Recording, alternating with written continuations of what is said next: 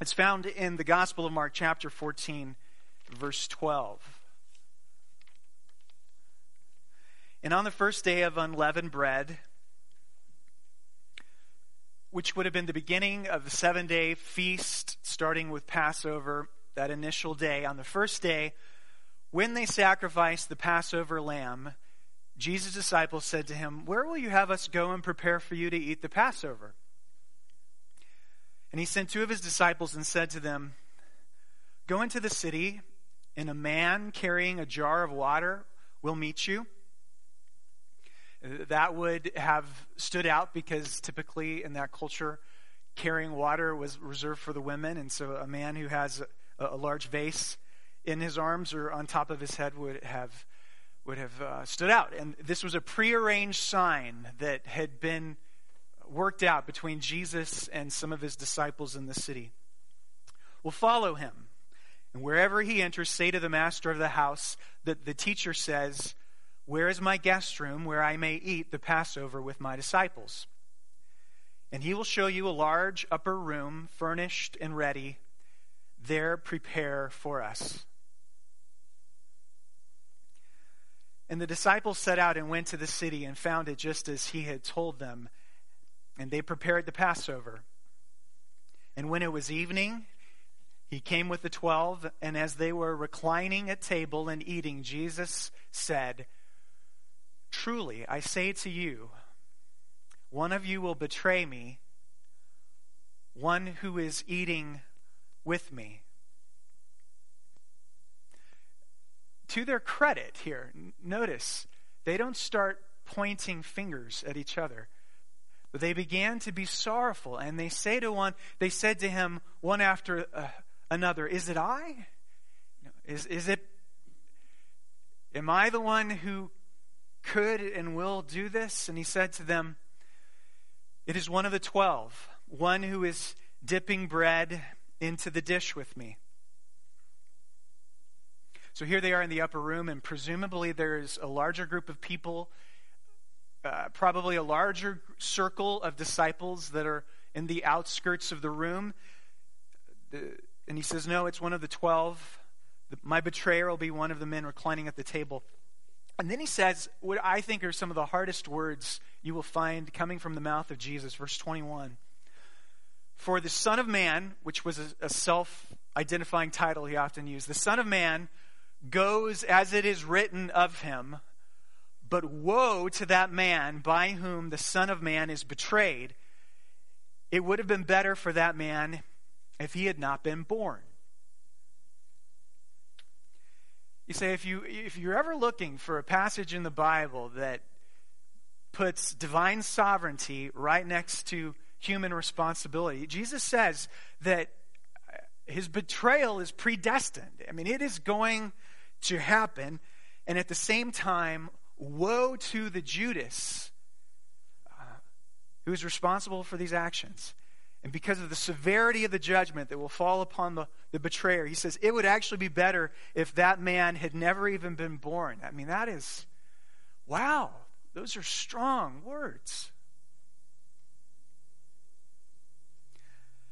And as they were eating, Jesus took bread, and after blessing it, he broke it and gave it to his disciples and said, "Take, this is my body." And he took a cup, and when he had given thanks, he gave it to them, and they all drank of it. And he said to them, "This is my blood of the covenant, which is poured out for many. Truly I say to you, I will not drink again of the fruit of the vine until that day when I drink it new in the kingdom of God." And when they had sung a hymn, they went out to the Mount of Olives. Our knowledge of the Jewish Passover meal, or sometimes referred to the Jewish Passover Seder, is limited due to the fact that many of the sources we have are dated sometime after the days of Jesus. You could say our sources are anachronistic, and therefore we can't be exactly sure if they accurately describe things as they were on that April evening, AD 33. But if they're accurate, if they accurately describe things, then we do have a pretty good idea of what the meal was like. I mean, how did this take place? Well, let me tell you. Once you arrived in Jerusalem with your family, you would need to find some room, some place that was large enough to accommodate not only your immediate family, but your extended family. You would place in the center of the room, by our standards, a short table, and arrange around the outside of the table in a U shape. Sometimes they call them couches, or I can almost imagine large pillows almost. Couches or pillows, and you would sit at the table by leaning on your left arm and using your right hand and arm in order to grab the food. And your legs were pointing away from the table, so your head was towards the table. Everybody's heads are kind of there.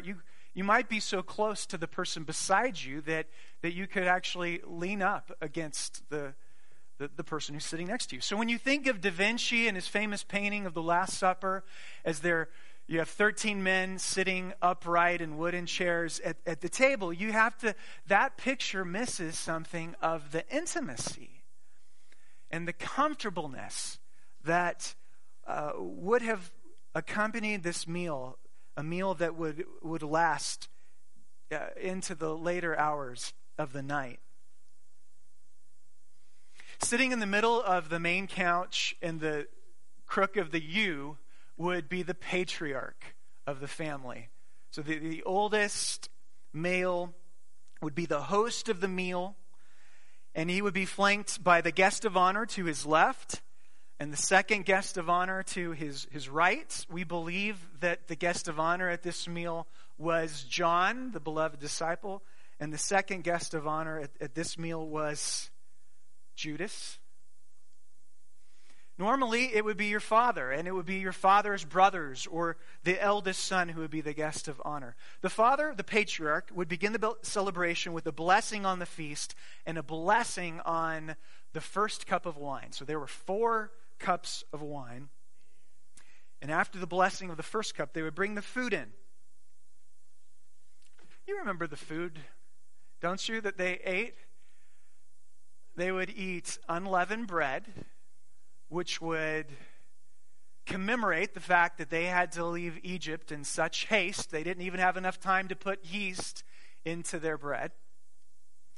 Bitter herbs to remind them of their many years of harsh servitude under the Pharaoh and under his officials. There was also some kind of stewed fruit dish, which I've heard described as this mishmash of various kinds of fruits all stewed together, and it was to remind them of the mud bricks that they had to make, the bricks of mud and stubble that they had to create with their hands as slaves. Of course, the main dish was roasted lamb. It was roasted lamb, not boiled lamb, and the Old Testament goes into specifics that you are not allowed to boil the lamb, because the lamb was a sacrificial creature, and just because the lambs that were, and the goats and the calves, the bulls that were sacrificed in the temple, they were not boiled, they were roasted on the open flame. And so it was that this lamb, this sacrificial lamb, the blood of which was placed on the doorpost so that the angel of death would pass over the house, this lamb would be roasted. And it's interesting, I think, that just because you were an Israelite didn't mean that you were exempt from the sword of divine justice. You needed the blood of a substitute to cover the doorposts of your household. So at this point, all of the food is spread out on the table. And the child would say, it was kind of rehearsed, he would say, "Father, why are we doing this? What is the meaning of these things?" And the father would say, "We, the people of Abraham, called by God to be the light of the world, were slaves in Egypt for 400 years. But our God brought us up from Egypt with a mighty hand. He brought us out through the Red Sea and into the wilderness, and He gave us His law, bringing us into the promised land. And it was at that moment that the Father would go through and give all of the dramatic details of the story, the plagues, the Passover evening, and he'd basically be interpreting your story. I mean, this was the story that rooted you as a people. I mean, if you ever wondered, what is my place in this world? Why am I here? Why are we here? It was this story. Next, they would sing psalms, the Hallel Psalms, Psalms 113, 114, 115, the Hallelujah Psalms, because you have Hallel, praise, Hallelujah, Yahweh, praise the Lord. The second cup of wine would be brought out. It would be blessed and shared. Then the Father would pass out the bread to everyone present. They would eat the herbs. They would eat the fruit. They would eat the roasted lamb. Once the meal portion of the evening was over, the head of the family would bless the third cup. He would offer a prayer of thanksgiving over this third cup of wine. And then afterwards, they would sing the rest of the Hallel Psalms, Psalms 116 through 118. They would drink then the fourth cup of wine, and the ceremony would be done before midnight. And what a ceremony it was. I mean, you begin the night as a slave, and you end it as a free man. These were the happiest moments of your life. If you were an Israelite, the happiest memories of your childhood would have been traveling to Jerusalem, finding that room, sitting down at the table, eating roasted lamb. That would be the highlight of every year. And the meal was done the same way every year. I mean, you knew everything that your father was going to say, every word by heart. Fast forward to Jesus' day. So there he is. He's sitting on the center couch, at the crook of the U, as the patriarch of the family. And we're having a really pleasant Passover meal here together. Everything is going swimmingly until the point during the passing of the matzah when the patriarch is supposed to say, "This is the bread of affliction which our ancestors ate when they came from the land of Egypt." Instead, "This is my body."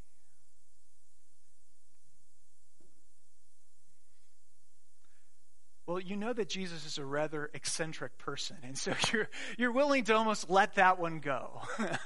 that deviation from the Passover script. We'll just ignore it and act like it never happened.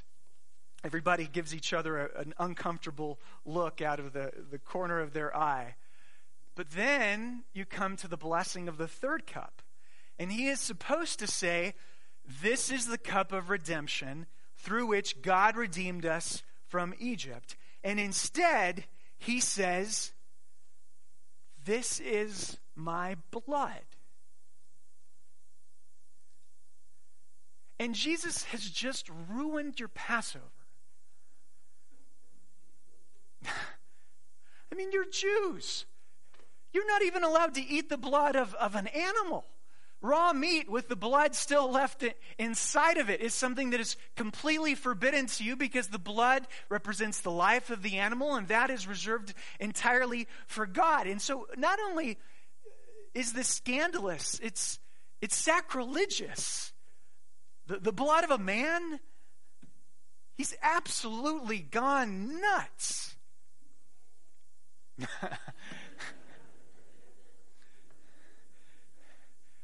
It's like a modern day pastor standing up and saying, "Christmas is my favorite time of the year because it's all about me. I love Easter because it's all about me." Your Thanksgiving Day turkey symbolizes the meaty preaching that I supply every Sunday. The 4th of July, my flashy brilliance. It's who is this man? You know what he's done?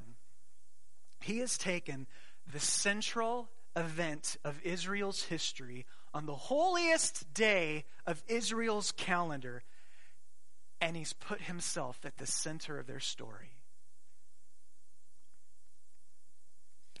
Why would the sacrifice of a 4-legged woolly quadruped, why in the world would the sacrifice of a little lamb exempt people from divine justice? It's because he's put himself at the center of Isaiah 53:6, that God laid on him the iniquity of us all. Why would he speak of his blood being the blood of the covenant? Well, that language is taken from Exodus 24:8, where it says that Moses took the blood of the sacrifice and he sprinkled it over the people, and he said, "Behold, the blood of the covenant that I have made with you." The blood didn't merely cover their sins, but it ratified the covenant relationship. So Kevin DeYoung, he put it this way, and I gained several great insights from him in this sermon. He said, it's like in marriage, because of that ring on your finger, because of the ring on your finger, I will love you for better or worse. Because of the sprinkled blood, I promise to rescue you from the enslaving powers of evil. It just so happens to be my blood. It's really hard for us as non-Jewish people to understand how silly, how scandalous, how grotesque, how infuriating, how puzzling it was for one man to turn 1,000 years of Jewish history upside down in the course of an evening. It's powerful stuff. Well, okay, fast forward to a couple months ago. I was walking with a friend of mine from All Saints through downtown Boise, and he said to me, "Brad, no offense, but we probably wouldn't attend All Saints if it weren't for the fact that the Lord's Supper is celebrated every week there." And I said, "I'm not offended at all. I'm right there with you, because it's that important to me too." I find it strange that it's not more important to more of our brothers and sisters in Christ in churches throughout the Treasure Valley. I'll liken it this way. So imagine in this illustration that you have an uncle who is a lifelong bachelor, never had children before, but you happen to be his favorite niece or favorite nephew. You've spent long hours together, sort of sharing your life. He loves you, and he's told you that you're going to get the largest portion of his estate. He's written you into his will, and he only has a few days left to live. And you walk into the hospital room, and your beloved uncle smiles up at you, and he takes your hand, and he says, "Do you remember our tradition of Saturday morning breakfasts?" And you're like, "Of course I do, Uncle. We got pancakes together, blueberry syrup loaded. We talk and laugh." He says, promise me something. Promise me that every time you drink your Saturday morning cup of joe, you will thank God for the good times we had together." And would you make that promise to your uncle? Of course you would make that promise to your uncle. I mean, taking that cup of coffee would be like one of the most precious moments of every week. And in the same way, when Jesus says, "Do this in remembrance of me," it's just strange that our Lord's last dying wish is one that is too infrequently granted and commemorated by his people. So it's very important to me that we celebrate the supper every week. What is happening in the Lord's Supper? That's one of the great questions of theological textbooks and church history, I'm hesitant to ask the question, what's happening in the Lord's Supper? C.S. Lewis said, look, remember, the command that Jesus gave is to take and eat, not take and understand. And he said we ought not to be tormented by the question, what is this? What's happening here? And you also probably know that, we've killed each other over the supper. Christians slaughtering Christians over what the supper means. Now that's a little oversimplistic because, if you go into medieval Europe and study the religious wars, you're going to find that they had a whole lot to do with geopolitics and one culture warring against another culture. It may have been a theological battle on the surface, but there was a whole lot more going there. But nevertheless, one position holds that when the priest lifts up the consecrated host and he says, hoc est corpus meum, he doesn't say that anymore because they hardly ever use the Latin, but hoc est corpus meum, at that moment you hear a little communion bell ring and everyone looks up and the priest they see the host in the priest's hands and they know that that piece of wood or bread has been transformed into the physical body of Jesus. Well, why don't we believe that? There are very good reasons not to think that that's what was happening in Mark chapter 14. For instance, when the patriarchal head took the bread, he said, This is the bread of affliction which our ancestors ate. There's not a single Jew in the room who would believe that at that moment that bread had been transformed into a 1,500-year-old piece of matzah that was from the days of Moses. That was just the language of institution, of the ceremony. Another reason why we don't think that's what's going on is because for you philosophers, it's based on Aristotelian metaphysics. It's all Aristotle. The idea that objects have an external accidents, sort of external characteristics and properties, and an inner essence or substance. So according to Aristotle, or according to the church interpreting Aristotle, the accidents of bread and wine, it looks and tastes and is totally, the outside bits and pieces are bread and wine, but the inner essence has been turned into the physical body and blood of Jesus. These are Jews. They don't know Aristotle. They weren't working with those categories. If all you have in your philosophical toolbox is Aristotelian tools, then I suppose that does an acceptable job. But the fact is, we've got a much larger toolbox today. And the other end of the Christian spectrum is the one that says the bread is merely symbolic. All of this is merely symbolic language, and the purpose of the supper is for us to remember the great event, kind of like we remember an event on a birthday or on an anniversary. In our tradition, we believe that something much more is happening. And we base that, do you know what we base that on? Principally, 1 Corinthians chapter 10, verse 16, where Paul writes, "Is not the cup of blessing that we bless, is it not a participation in the blood of Christ? Is not the bread that we break, is it not a participation in the body of Christ?"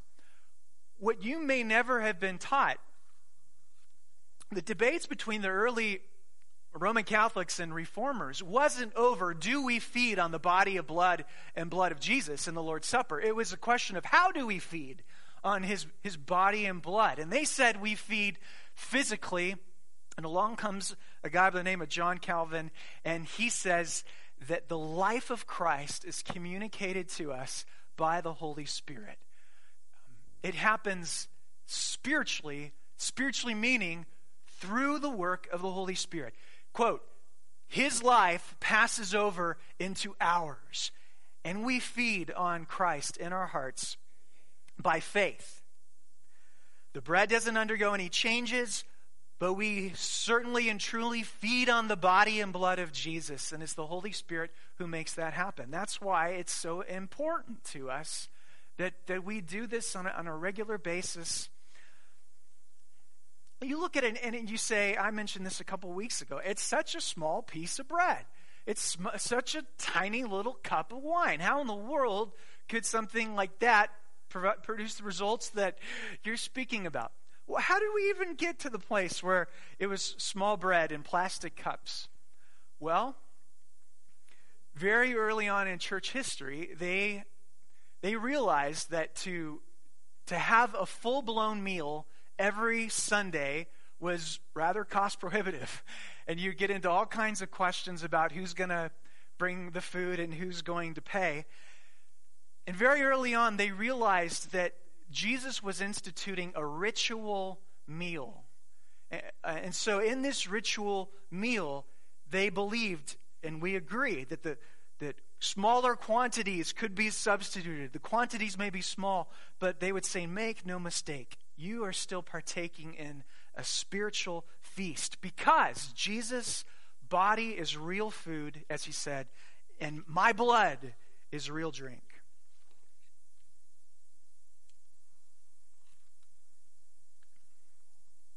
What should you be thinking about during the Lord's Supper?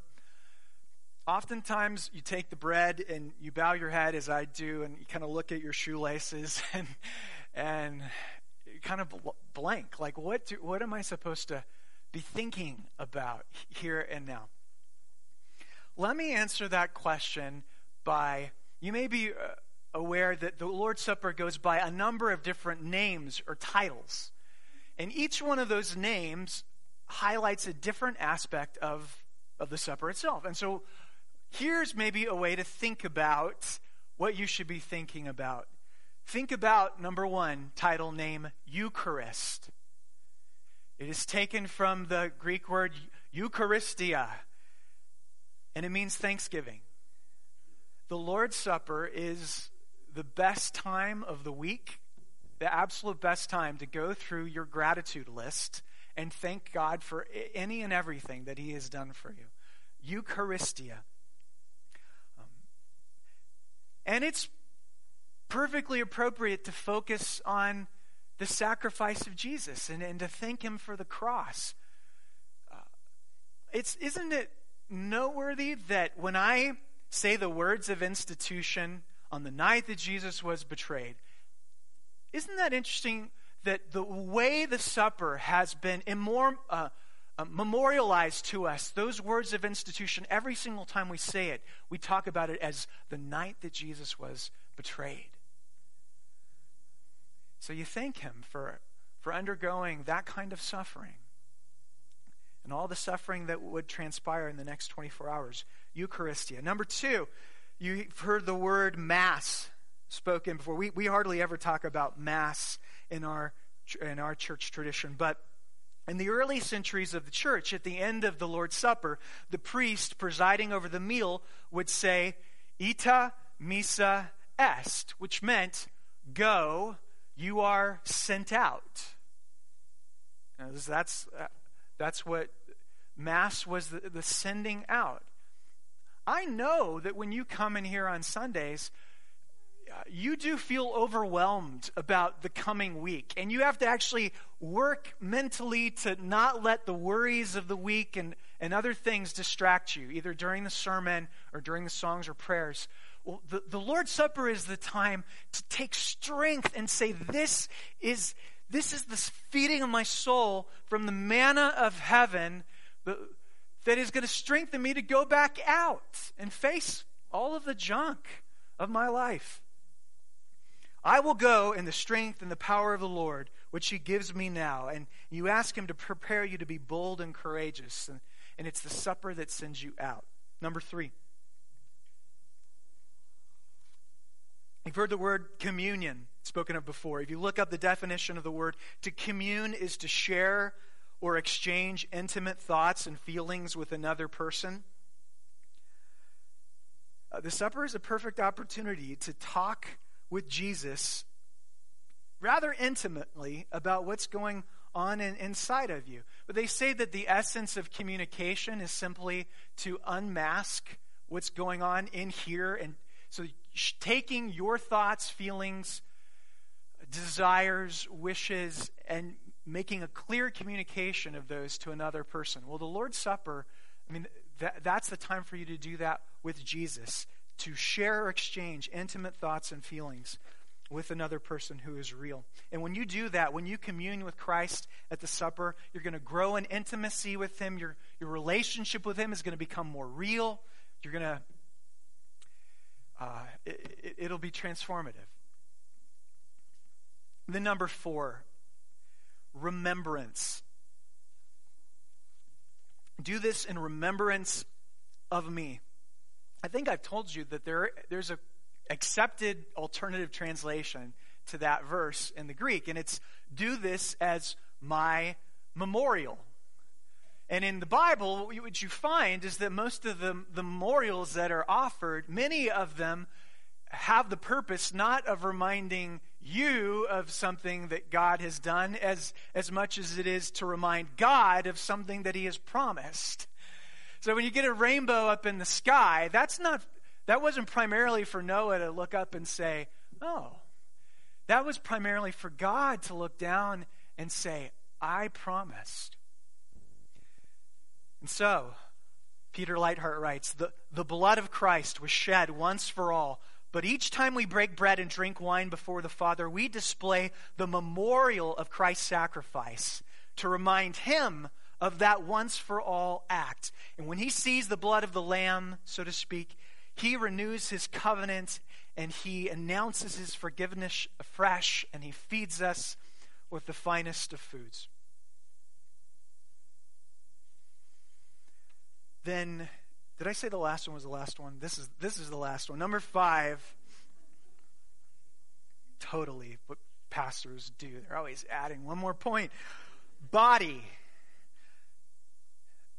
Many times the best way of eating the Lord's Supper is to just sit up perfectly straight and with your eyes open, looking around the room at the body of Christ. It's comfortable for some of us to just curl up in a little ball and close our eyes and have this private spiritual moment. But J.I. Packer says yes, the famous Anglican, yes, I do spend time with my head bowed in prayer.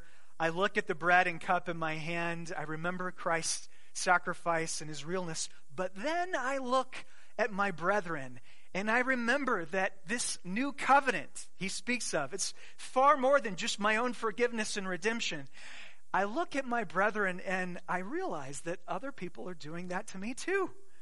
They're looking around the room, and here's what I love. And it really is a warming thing when you catch the smile of your brother or sister thinking, me too, us too. He died for us too.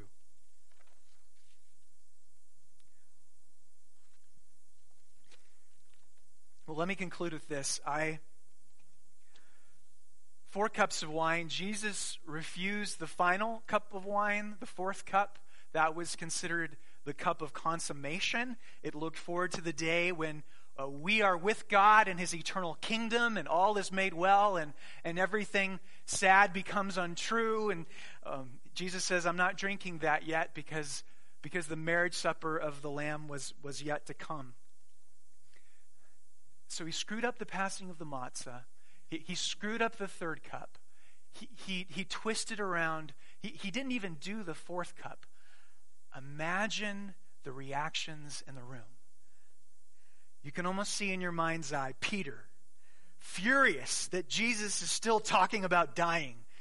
And on such a special evening, of all the times to be talking about his death. And then there's Thomas with a glazed over look in his eye, giving a little shake of his head. He hasn't understood more than a third of all that has gone on before. And he certainly doesn't understand this. And then there's John, as it says in his gospel, reclining, leaning upon the breast of Jesus in the seat of honor, looking up at him in astonishment and love and fear. And then there's Judas, frozen in his place, wondering how much Jesus knows and how much has Jesus already guessed.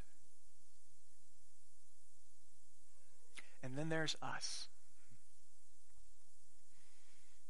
Us too.